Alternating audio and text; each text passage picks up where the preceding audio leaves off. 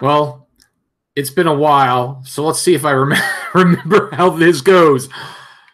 Greetings, friends of the apocalypse. This is Podcast at Ground Zero, your home for the apocalypse, episode 72, Cargo. I am the Apocalypse Nerd, and he is Adam Bomb Glancy. We're back, folks. I did the math, and we haven't done a show in 6 months, but there's just been too much going on, and it happens. You know, like we say, this isn't our day job. So, thank you for your patience. And if you're not patient with it, well, you know our answer to all that. Yeah. We will give you a refund for all the money that you've sent us if we haven't been, scrupulous about our showing up and doing these shows. Yes. I think that's fair, right?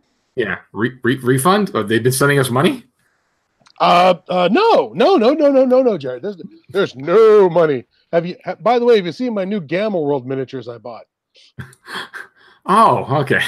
They've been paying you in Gamma World miniatures? Oh God, I wish. I don't think that's an option. Sadly, no. Anyways, moving right along. So we've been relapsing, folks, but hey, you know what? That's life. But we're still doing them. This week, we're going to talk about the 2017, released in Netflix in 2018, Australian film Cargo. But we're going to talk about a couple other things first. We're going to try to avoid our normal deep diatribes like we normally do. We're going to try. There's no guarantees. But one of the most important things that we have to mention, because it just happened today, is you better say it because you're better. Okay. Well, it is here October 1st, 2018, and we just lost one of the guys who helped make our apocalypse for us. Carlos Izquierda, who was one of the co-creators of the Judge Dredd comic book from the English magazine 2000 AD, has passed away at the age of 70 of lung cancer. He was also the co-creator for Strontium Dog, Johnny Alpha. That's correct. Also on Strontium Dog. Now, granted, he was not one of the guys who was one of the main writers or illustrators behind The Cursed Earth, which was, of course, the big Judge Dredd dip into sort of major post-apocalypsing. But we wouldn't have the Judge if it wasn't for Carlos. And so he will always be missed. Oh, when I was, again, growing up, 80s, I used to get them. I used to get the progs, the paper progs from my local comic store. They used to get them over from England. Mm-hmm. 2080 was because 2080 it had mix. It had like the Strontium Dog. It had Judge Dredd, Slain, Robo Hunter, Rogue Trooper, Stainless Steel, all kinds of stuff in it. Hell, it had Doctor Who stories. Did it have Doctor Who stories in it? Yeah, I remember reading those. There was one called the Iron Legion, which was stuck in my head as a Tom Baker Doctor Who story. But yeah, they had all kinds of good, juicy British stuff. And the thing is, 2080 was a heavy influence for me for my apocalypse, especially Judge Dredd, The Cursed Earth, the Apocalypse War. Because the whole thing was a post-apocalyptic / dystopian future, but they've gotten to the apocalypse stuff a lot. Strontium Dog, so it was a heavy influence for me, at least growing up with what helped drive my apocalypses. Yeah, I don't think, because there's been a couple of Judge Dredd movies. One was Stallone that wasn't so good. Yes. Yeah. It had the look of the comic book, but as soon as the helmet came off, I went, that is not Judge Dredd, because his helmet never ever comes off. But then the other one with Carl Urban. Oh, with Carl Urban, although it was grittier and less cartoony, it certainly delivered the dystopia and the nasty. I was very impressed with that. Yeah, it was kind of like more like if you had to set it, it seemed like it was more like the early days of the mega cities before they really became mega cities. Yes, yeah. Now there's still a wall out there. You can see the edge of the wall and the sprawl, but it wasn't quite as the blocks weren't as blocky as they eventually become as they were in the comic book. Like I said, the Judge Dredd movie with Stallone really kind of I thought a lot of ways they had the aesthetic of the comic book, but the Carl Urban film had the heart. Big difference. But we haven't had any treatments of Strontium Dog. Do you remember what the plot of Strontium Dog was? Well, there was a treatment. There was an independent film. I thought I posted that. I'll have to dig that up, post it. There was an independent film the people did for Strontium Dog. It was actually, they did a really good job. Just total amateur thing they had Wolf and Strontium. It was like one of the. It wasn't super long. It was a little short film, but they did a really awesome job at it. I want to say that there was a short fan made film for Dredd. It was Judge Smitty or something. Yeah, Minty. I think Judge Minty on the Long Walk, which was also. I think it was the same. I think it was the same guys for some reason. I wouldn't be surprised. But yeah, Judge Minty, that's out there on YouTube. Is the other one? Is the Strontium Dog out there on YouTube? It's out there somewhere. I thought I posted about. I'll look it up and I gotta get back to posting stuff. But I watched it. It was pretty good. Okay. So we lost Carlos. Big influence on at least for us for the apocalypse. So that's a sad day. Oh, also today is also for our gamer friends is the Dave Arneson Day. Because today is Dave Arneson's birthday. For you that do not know, Dave Arneson was one of the co-creator of Dungeons and Dragons. Blackmore was his main setting, and you could look up the history of him and Gary and him leaving TSR and blah blah blah. I've actually met Dave on a few occasions back in the mid to early 2000s because a friend of mine.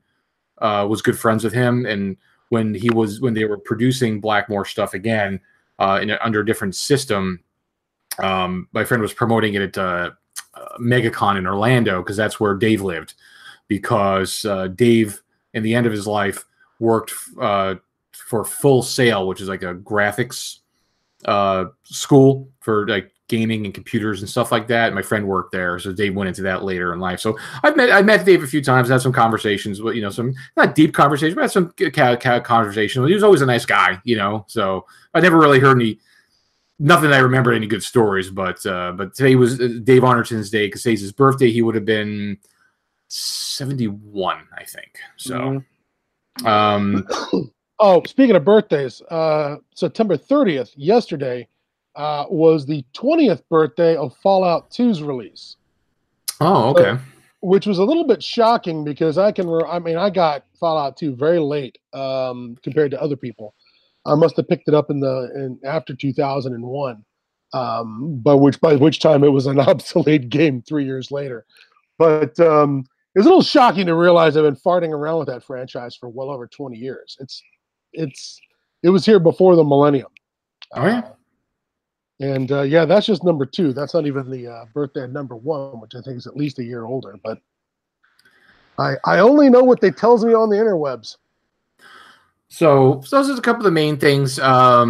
Important thing is a little over a week and a half ago, I posted our current contest, the coloring contest for the well-known post-apocalyptic cartoon character. I'm disappointed in our fans. I guess people didn't like this contest because I guess people didn't want to win a copy of the Survivalist #1 in that stack over there. Plus, I got a bunch of other stuff there too, which for future contests. I had one entry. So if you're working on it, guys, get it to me by Friday because if the one person who did the entry, if I only have one entry, that's not fair. I can't do just one person. I need at least 2 people or more. We got to come up with a consolation prize, though. If there's one person stepped up and nobody else stepped up, we got to come up with a consolation prize. It may not be, John Rourke, but we can come up with something. Yeah, I'll have to come up with something. But folks, if you're listening to this and you're working on it, get to it. everybody had, the information was there. When I posted on the YouTube channel, because people are always bitching at me, you need to put links in the YouTube description, because I'm not a YouTuber. I'm not a YouTube celebrity. I'm not like the YouTuber person. We just use this to record the shows, and it just happens to post on the channel. Our main thing is we rip it for audio and post it on the blog. So, but this time I put the details in the description, when your deadline is, and a link to the blog, because that's where you get the image on the blog. Podcast@groundzero.com.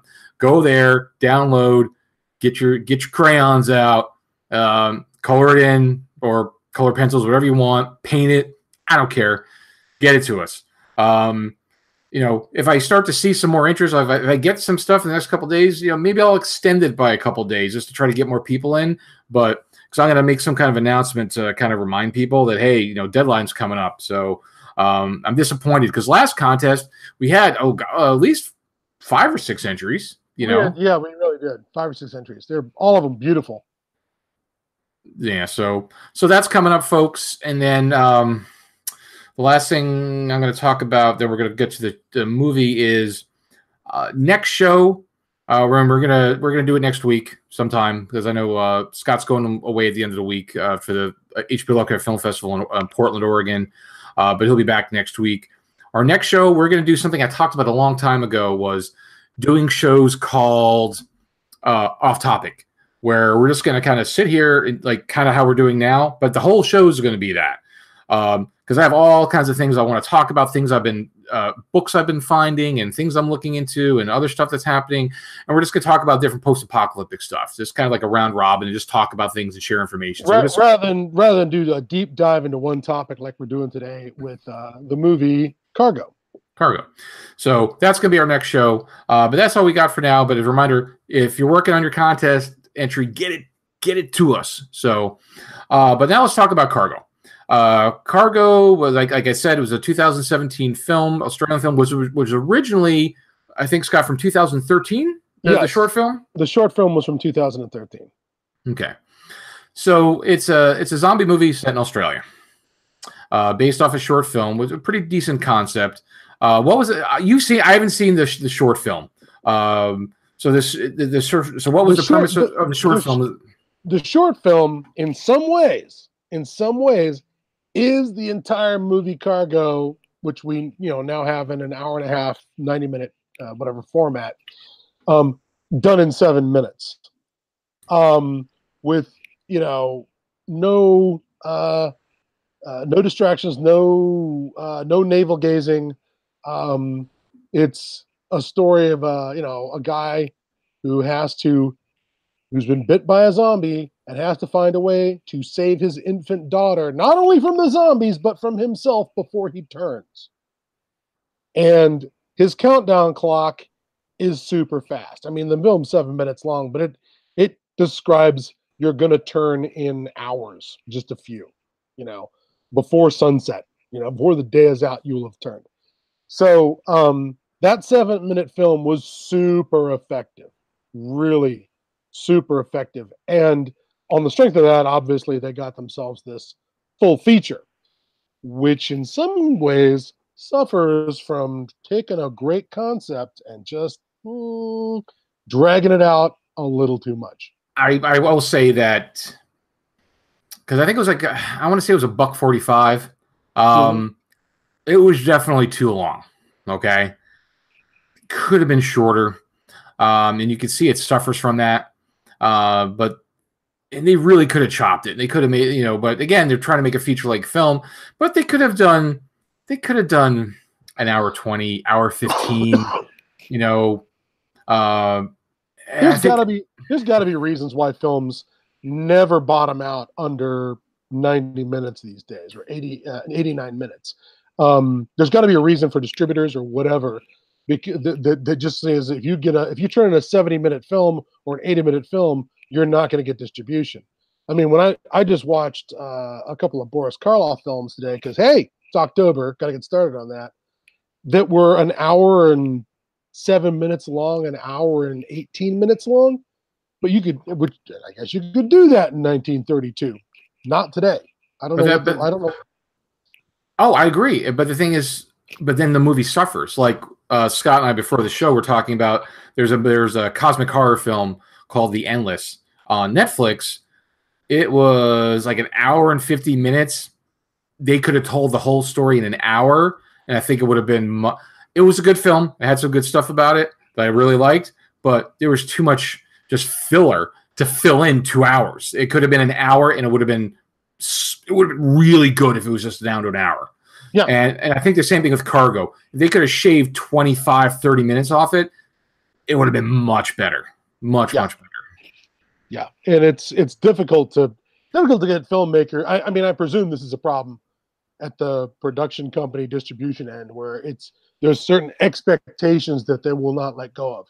I mean, who's going to go to the movies for an hour? That's crazy. But people will sit in the theater for how long for one of the Hobbit movies? Like, 2 hours and 40 minutes, 2.5 hours.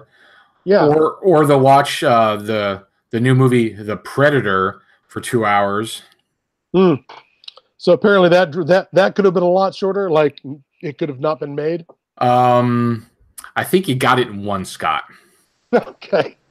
That's a shame because Shane Black usually is okay. After all, he is a Predator alumni. He died in the first film, so he should have done better. They're not to go off on that, but what they could have done with it, because they were trying to expand, they're trying to reinvent the universe, the Predator universe, which they're trying to cater to a newer audience, because just for example, I went with a bunch of us went to the theater, like my wife, her uncle, her cousin, who's a young cousin. He's 12 and a half. So he was there with one of his cousins on the other side of the family who was probably 15 or so. And the younger one thought he was kind of in the middle. I hated it. The young kid 15 thought it was great. I'd give it a 7 out of 10. And and I don't care if I spoil it. Oh, the suit in the end was awesome. It was this awful CG. They were trying to make it a Marvel film. They were trying to turn Predator into a Marvel film. Ouch. That's why it fucking sucked. Because they're trying to put too much comedy. Like they were trying to put comedy in it.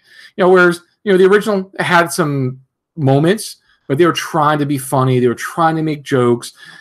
Awful CGI.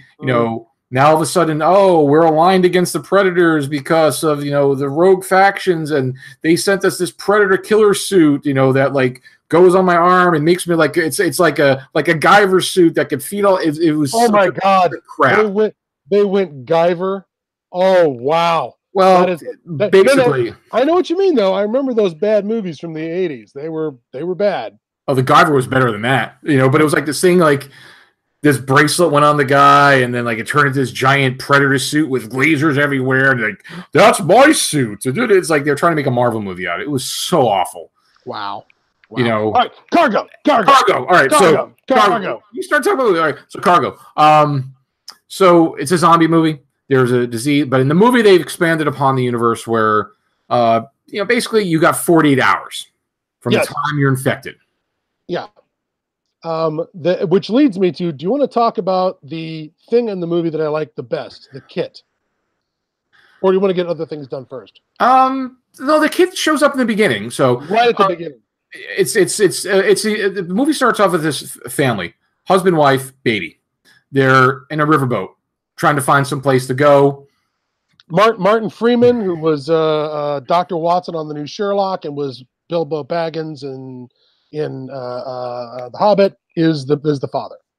Yeah, he did a good job. Good actor. They're in the boat. They're traveling. They got to get food and stuff. And one of the things that they have in the boat is apparently this apocalypse they knew it was coming because the government has issued these kits. So talk about the kits. And they're paradropping them. You first see the kits because they're floating in the water. They're in these bright orange containers so you can see them easy. They're apparently will float in water so they won't sink to the bottom. There's like a parachute out in the river trapped in some trees, and all these kits are floating. When they scoop them out and they open it up, and the kit describes, it has a pamphlet on one of the symptoms. It shows the last areas known to be where there is infection. Every kit comes with a watch that you can. It's a timer watch, so you can put your 48 hours in, and all you have to do is cat attack. All you have to do is start the watch, and it starts your 48-hour countdown. So you can immediately see what the deal is. The watch was like a digital watch. It's waterproof with this elastic rubberized band, which I thought was nice. So one size would sort of fit all. It had the device. Well, it had zip ties for tying up your family members when they start to turn, and it had a mouth guard. Oh yeah, that's right, a mouthpiece to keep a plastic mouthpiece to keep your family from biting you if their loved ones are turning. And then they had the thing was like, when all else fails, they had a pneumatic hammer, hand-sized pneumatic hammer with a spike. And it was like a shot the spike out right to the head. Yeah, and if you knew you were going down, you could put it up to your eye or to your temple. And they showed in the kit, there's like this illustrations on place thing to eye, hit backside. It showed how to use the kit. And I thought, you know what? The stuff that was in the kit was actually pretty useful. It was a good kit. I like that. But apparently that shows that either the breakout was, it's Australia, it's less populated. So the breakout was either slow to happen, I don't know, but they had time to make these because they were manufactured. All of that. Yeah. Or they knew it was coming. If it's like, on the beach where the problem's on the mainland, but eventually people fleeing the mainland with their 48 hours worth of zombie turning got in their boats. The boats got to Indonesia. Indonesia, one island at a time, goes out. And then that place hemorrhages people in northern Australia, like Darwin, places up there. And then so Australia had time to try and prepare some things. But apparently did not do any good.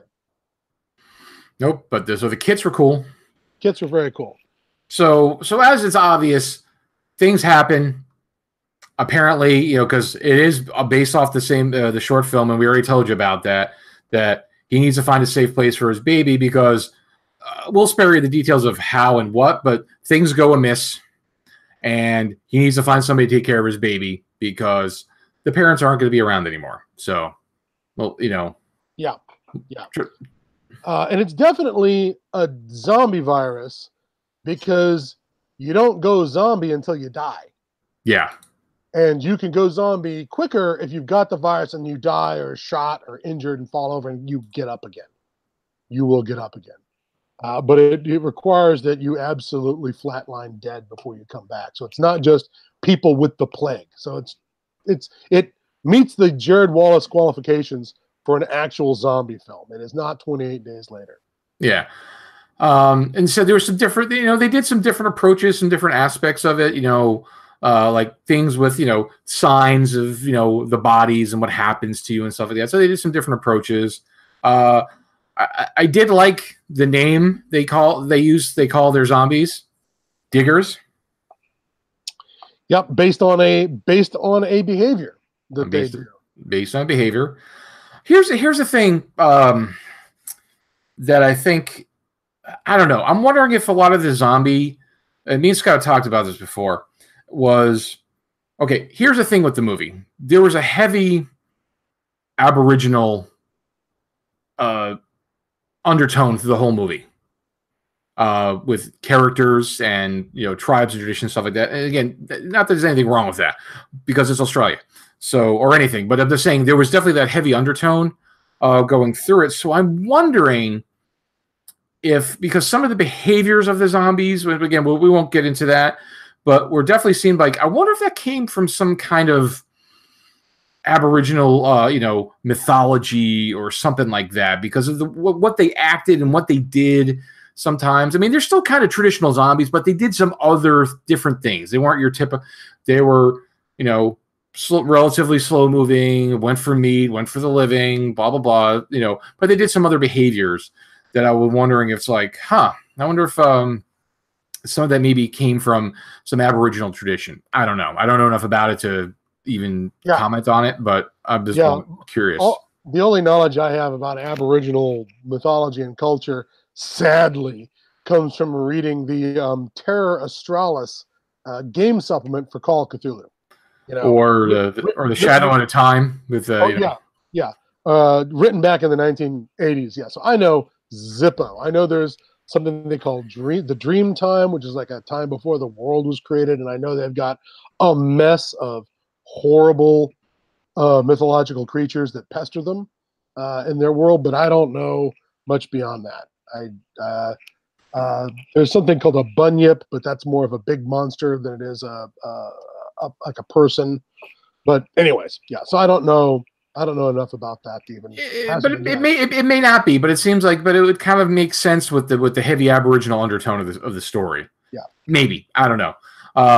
Because they're out in the outback, they do run into the Aborigines. Oh yeah, they are in the outback. They are. It's not like they're like near Sydney, or any of the other major coastal cities. They are in the outback. Yeah, and the idea being, of course, stay away from population centers. You know, get as far away from people as possible. Which, you know, makes sense in your zombie apocalypse. And there's few places you can go to that are thinner with population than the Australian outback. You have to either go to the Sahara Desert or the Gobi Desert, you know, or maybe Antarctica to get a thinner population. There was this one sort of layer of ruthlessness where he finds a woman who was a teacher, ran a local school for the Aborigines kids in the area.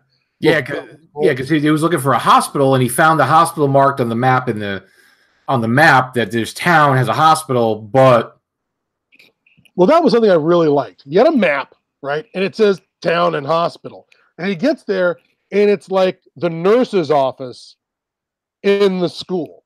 That's the hospital. It's just the nurse's office in the school. Well, that's what's left. She said there was, but she's like, yeah, it never really was. We lost our funding, and it's.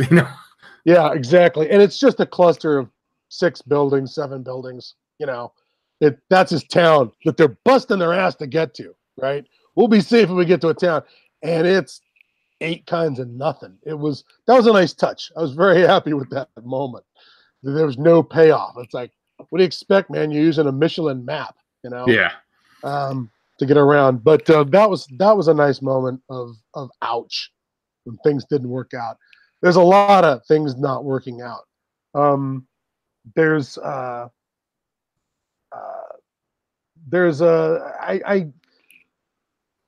not too much stupidity in the film.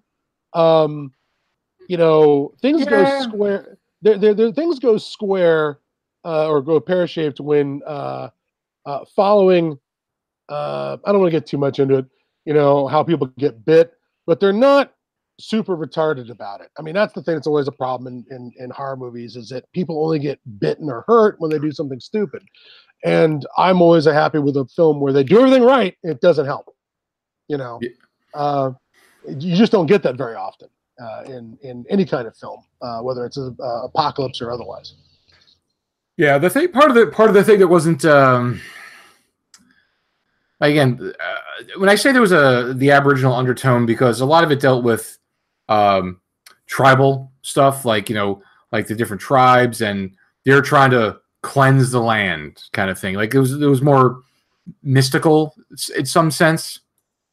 Well, yeah, in some sense there were that the Aboriginals' approach to the zombies was to treat them like sort of mythological creatures, and there was a ruthlessness to it because when he gets to see that girl, the woman at the school, she's like, she figures out what's wrong with him right away, and I think she asks, "What's your clock?"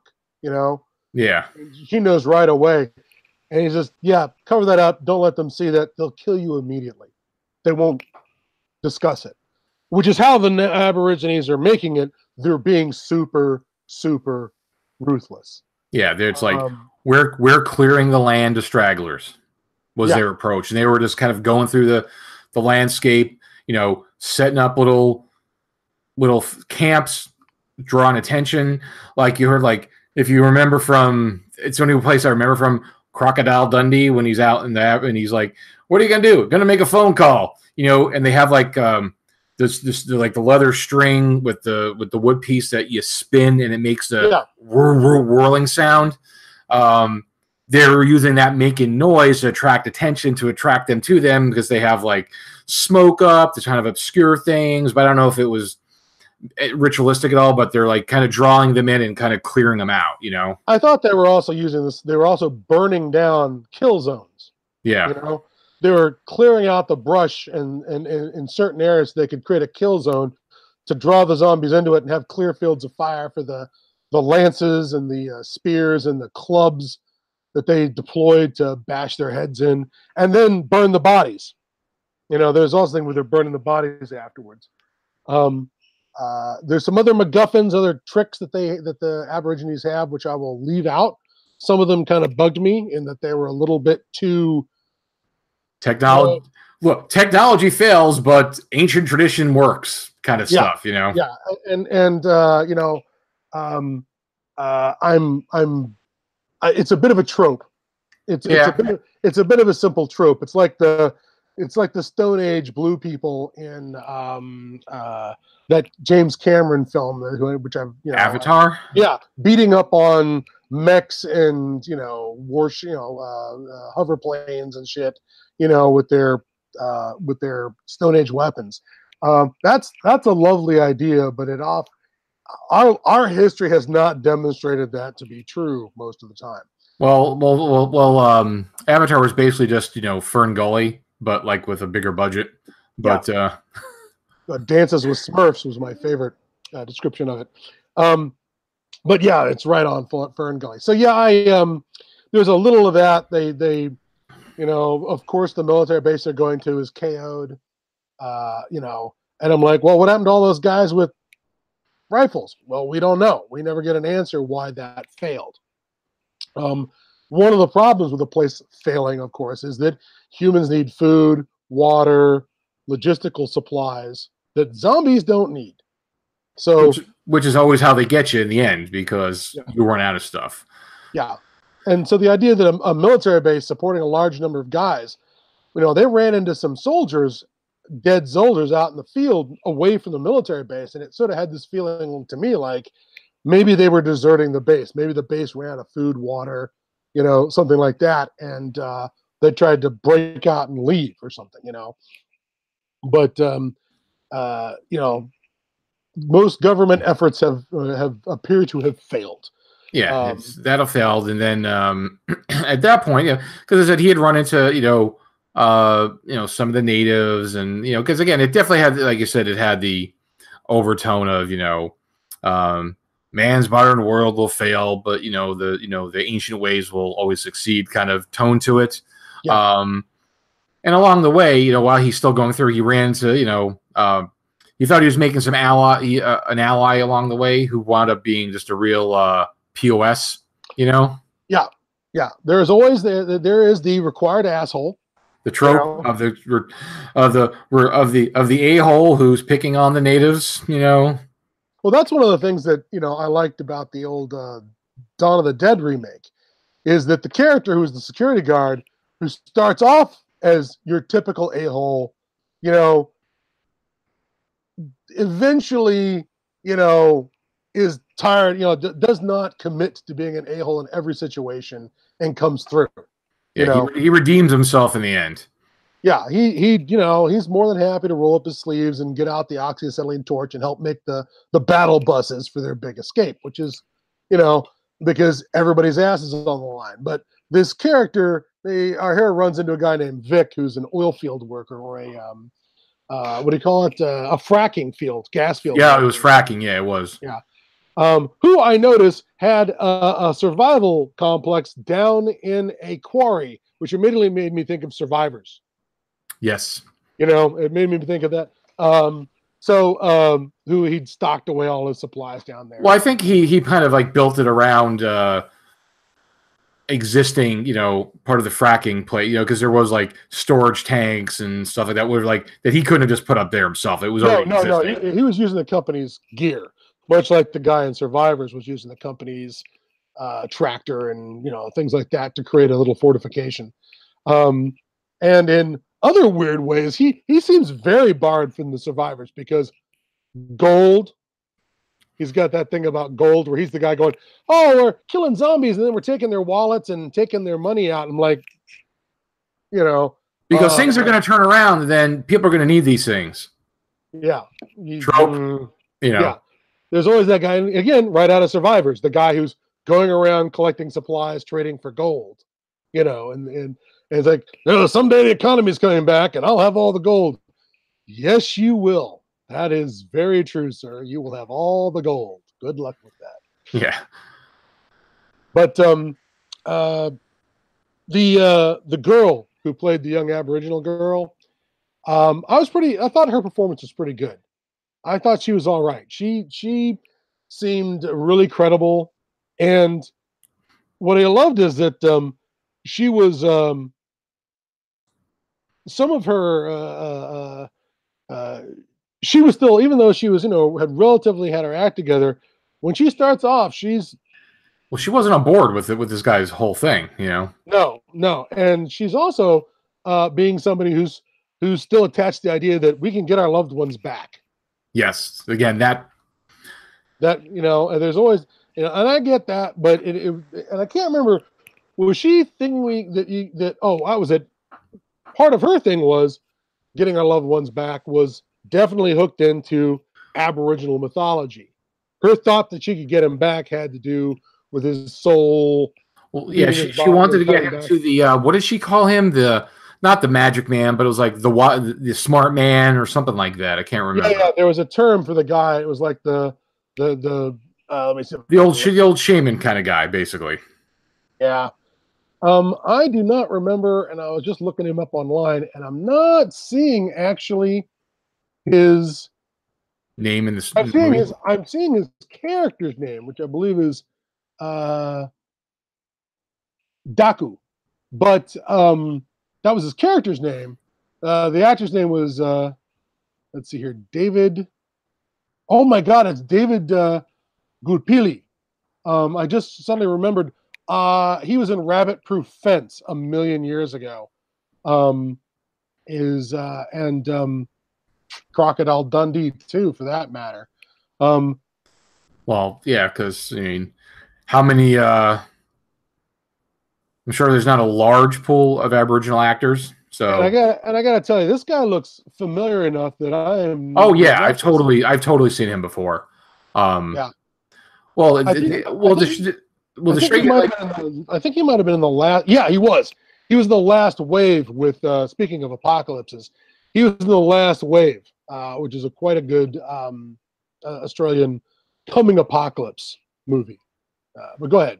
Well, no, saying is they definitely don't have a large pool of Aboriginal actors because Willie, the girl's father, is a 30-year-old American football player. Oh. African American football player. He was not, a native Aboriginal. Oh, he played one. They doctored him up, and I thought he was. They did. At least with makeup, they did a good job. I was like, I thought he was native. But anyway, he looked for me. Like you said, the old man looked for me. She called him like the smart man or something like that. It was like the knows a lot, or the make smart man, or the knows things man, or something. It was something really weird like that. And strangely enough, I ran across that again recently in something else. That exact same name. I can't remember what the heck I was watching, but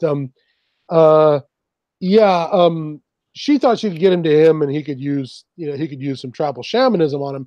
But even he is like, no. He's like, no. You whack him in the head. You pin him to the ground with a spear and you whack him in the head. That's it. That's what you do. But they didn't. But with him, they didn't do the traditional burning. They did more of a ceremonial. They buried him though. No, they didn't bury him. They put him in the tree. In the tree. Yeah, which apparently is.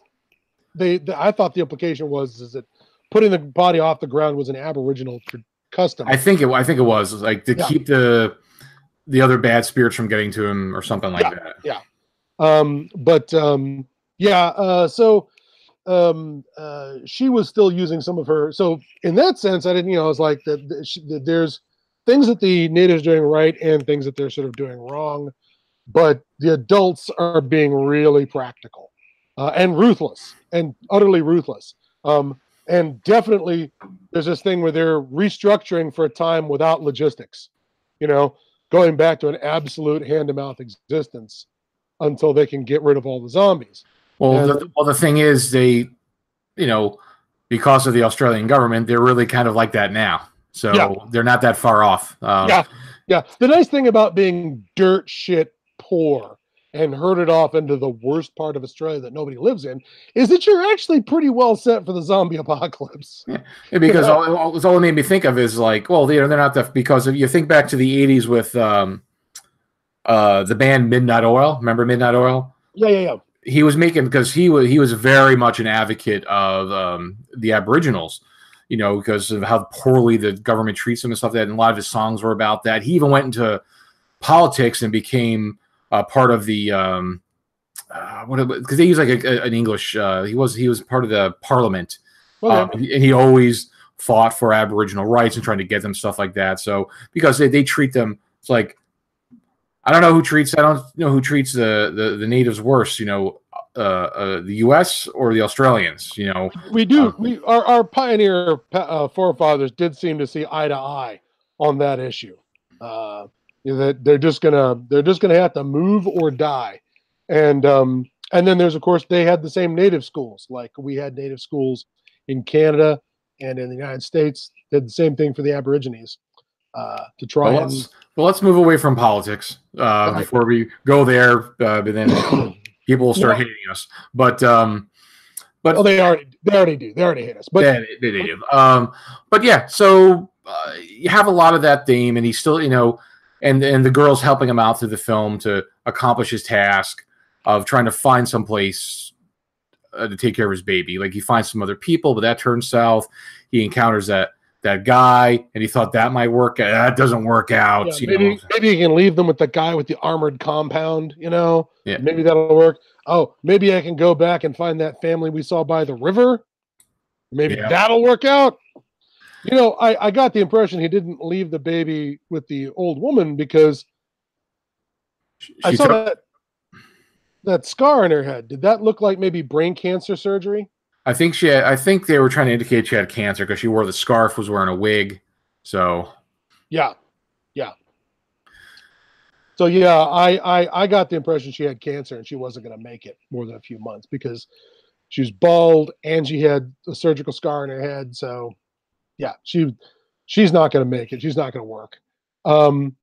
Ultimately, in a lot of ways, the means that were used to get out of this problem ultimately were the same in both movies. The solution to keep going against all odds and keep the baby safe was actually the same in both films. Strangely enough. With one added element that was different in the 7-minute movie. But, go see the 7-minute movie. You will not be disappointed by that. It's boom. Great idea. Great story executed. This one, it is not as tight as The Dead, which was the one set in Africa, right? Yeah. Yep. The Dead. And then, I kept on thinking, there was a zombie film in the early 2000s that was an Australian one. Was it called Undead? That, yes. That basically it was UFOs were making the zombies. Yeah, I think Undead was heavily influenced by Sam Raimi, so it came off very evil. I remember it coming off very Evil Dead to me. Or maybe Peter Jackson. Oh yeah. What was the films he freaking did? The Bad Taste. No, not Bad Taste. Not with the. Was it Bad Taste? Well, Bad Taste was the one where the commandos come into town to investigate the alien invasion. Or the guy with the lawnmower. That was oh my goodness, I've forgotten. I can't remember. It wasn't Dead Again. It was a. Was it Dead Alive? No, it wasn't Dead Alive. Yes. Was it? Yes, it was Dead Alive. It was Dead Alive. Yeah. So I thought it was it felt like it was influenced by early Peter Jackson, early Sam Raimi.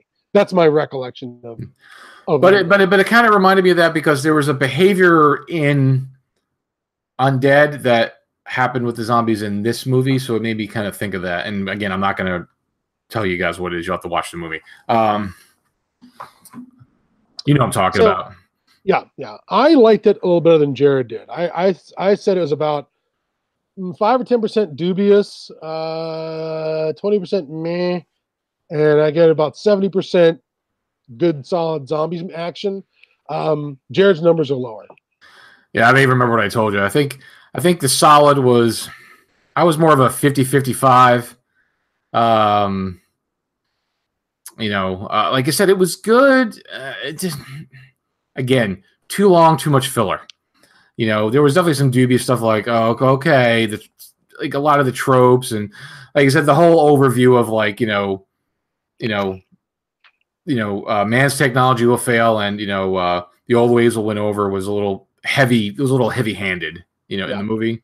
Yeah, I guess I was one of the things that I was just the most original thing were some of the zombie behaviors, hence their name Digger, and the zombie preparedness kit, which again I had not seen in a movie that I can think of, and it had not seen something that was as effective as a zombie preparedness kit. I could imagine seeing something that was terrible or didn't work or had the wrong information, but that kit was awesome. That is the kit that I would want to have airdropped, over the country so that everyone can get their hands on it.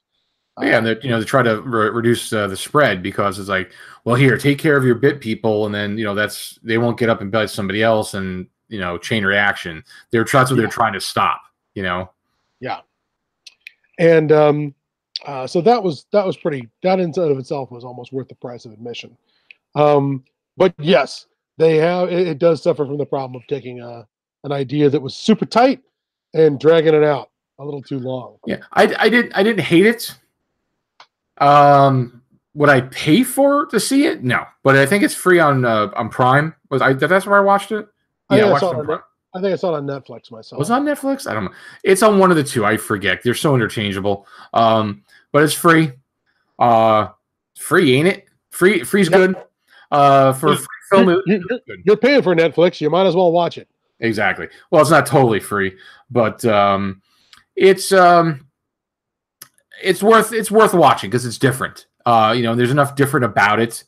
We both have a hard-on for foreign apocalypses. What do foreigners think their apocalypse is going to look like? How is the apocalypse going to be changed by the conditions in that country? I mean, there's a French film called Ravenous that's also available on Netflix that I want to check out one of these days too. I don't know if it's any good, but it's a French zombie movie, and I want to see if it's any different than what things they do differently. Oh, okay. I got that bookmarked on my list, so I just said, "Oh, Ravenous. That sounds like it's something." So yeah. Speaking of French films, we should do Time of the Wolf one day. Yeah, as far as straight apocalypses, no zombies. Trust me, though, everything's fucked. Everything's horrible. There is yeah, there's some. Maybe we'll do that one of these days, because that movie's kind of like, it is grim. It's like, oof. It does suffer from Euro slowness, but it is unrelentingly grim. There's no rescue from that one. But anyways, yeah, we just getting to see a foreign version of our tropes that we've gotten used to is always cool. That's always cool. Yeah, to see how they approach it. Do they do it differently? Do they do it better? Do they do it worse? But again, it's worth checking out, folks. Like I said, just be warned. It's a little long. I thought it was a little long. And I'm normally fine to sit through stuff. But I'm just like, it's like, okay, But, like I said, it's not as bad as I've seen. It's not as painful as some other ones I've seen. But I'd say it's definitely worth your time to see it. Yeah. There was some one of my favorite sequences in the film, honestly, was that bit where he goes back to the first family. And they've run into a similar situation. Their family has a similar situation. But the way they've chosen to deal with it was anger making in me. Do you know what I mean? Well, the way that guy dealt with it was kind of like how the ending of The Mist, the guy, how he dealt with his situation. Yeah, that's how he's gonna fix it. And I'm like, way to give up, dude. No, don't. I realize there's a problem here, but you can fix it. And he's like, no, it was that. It reminded me of those stories you hear about guys who destroy their family when things are going badly for them, and they've tried to maintain everything's okay for so long, and then suddenly the fact that he's out of work and broke, and and their credit cards are maxed out, that his only way out is to murder his whole family. That shit happens, and that's what that was my reaction when I saw what was going on at that camp. I was like, oh man, you selfish jerk. You're the one with the problem. Let your family get away. But nope. It'll be better if they're with me. No. Try to get them safe. Yeah, he's the at least try. Yeah, he's the antithesis of Martin Freeman, who's doing everything on his kamikaze run to save an infant. And boy, there's one thing this movie really did pretty well. They made a big point of how fucked up it is having the infant. Oh yeah, we didn't even talk about that. Yeah, who has no clue what's going on, is never going to understand, isn't going to obey orders, is going to make noises whenever it's time to make noises. That was terrifying. Walking around with this meaty kitchen timer that you can't see the numbers. It could go off at any moment. I know it really showed how difficult, because he's like, well, I got to save my baby because I want my baby to grow up. But it's like, well, you're saving him for this world that's may not even be here, you know. But you can't just let it die because it's your, that's a tough scenario that this guy's in, because he knows he's not going to be there, and he's trying to get somebody to take care of his child, and who's going to do that in that world? It's just not good. There's no good choices anywhere. It's like, but right. We completely forgot about that, and that was one of the most nerve-wracking things in it. Was you're on your way to save her, but she is something that gives away your position, all the time. That was really rough. I don't want to repeat myself too much about this movie. Have we given our presentation? Are we done here for our first I think we've covered it all. So hopefully people will see that. And then, so that's it. Again, it's available on either Netflix or Amazon Prime. I can't remember which one. I also watched I Think We're Alone Now. Oh, okay. I can't wait to watch that. Should we review it next time? No, I want to do the other show next time. I want to do the off-topic show, and then we could do that afterwards. I don't want to do too many movies in a row, because there's plenty of other things to talk about. Like I've been really thinking about it. Also, what I want to do for a show is, I don't know if I want to go back to do a Gamma World show, because we haven't talked about it in a long time. I don't know if I want to maybe focus on one rule set, or maybe talk about one adventure, like break out one of the adventures, go through it, and just talk about the adventure. I'm happy to dig deep into Famine and Fargo or any of those. I was thinking of the Legion of Gold, or maybe even I really enjoy Albuquerque Spaceport. It's a short scenario that I actually played before. I actually got to play it with somebody DMing it. I liked it, so I want to do something like that.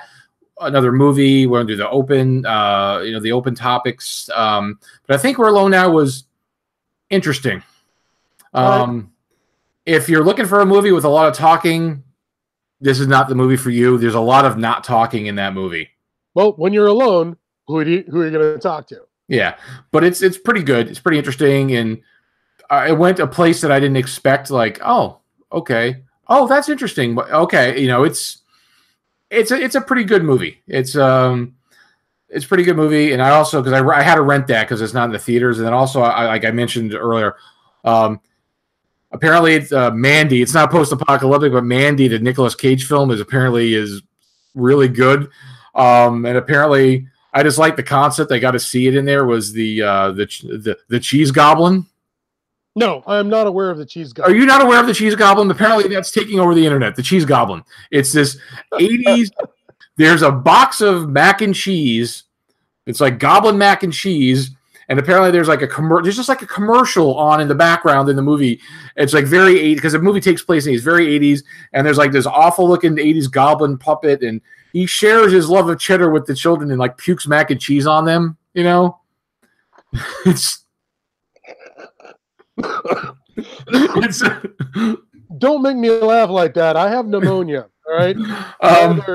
I have Captain Trips right now. So, okay. I cannot wait for the cheese goblin. And apparently, like in some of the premieres, like they had like fake boxes of mac and cheese for like goblin mac and cheese. Is this a callback to what's his name's band that did the music for Dawn of the Dead? Goblin? No. It's not a callback to. It's not a callback to what's his name, the Italian director. No. Mm-mm. But it's like 70s. But anyway, it's off topic. So anyway, I think we're low now. I want to do a Gamma World discussion. I want to do an off topic because I have a lot of stuff like books I've been digging into and all this other stuff. So we're gonna do we don't have a lot of prep to do, so we're gonna try to do it next week. Is off topic. So I got plenty of new stuff. I've got Black Moon. I'd like to do a little review of Black Moon, the book. It's the sleep apocalypse. Oh, yep, okay. And I'd like to. I've got some more movies for us that have turned up that I'd like to throw into the grinder, see how they come out. Okay, cool. All right, so we'll call it that. Again, folks, we're gonna, we'll try to do sometime next week. As long as Scott's recovered and not dead from his trip to Portland with pneumonia. So yes, I'm going to the H.P. Lovecraft Film Festival in Portland, where apparently I'm supposed to drink and talk about Lovecraft, and I've been told that. So I'm going to be like Val Kilmer in Tombstone. I'm either going to be coughing and pale and shaky with consumption, or I'm going to be drunk. Those are my two states of being. I think that I'm going to be alternating between. So nothing unusual. So I'm your Huckleberry. Is what I'm saying. But so that's it, folks. And remember, like I said, if you wanted to get into the contest, get into the contest. So, so as usual, like I always say, if you want to subscribe to the channel, that's always great. So you always know when there's new videos. There's a subscribe button down somewhere. Subscribe. But I always tell people, go to the blog, podcast@groundzero.com. Everything we do is posted there. The videos are posted there. The audio is there. We rip the audio. You can keep apprised of what's going on by going to the right column. Subscribe by email. And anytime I make a blog post, it sends you an email so you know what's going on. And that's it. So thank you for your time as usual, folks. Again, sorry for the long absence, but, life. What are you going to do? And that's it. So we'll probably see you in about a week. Thank you as always, and we'll see you in the Wastelands.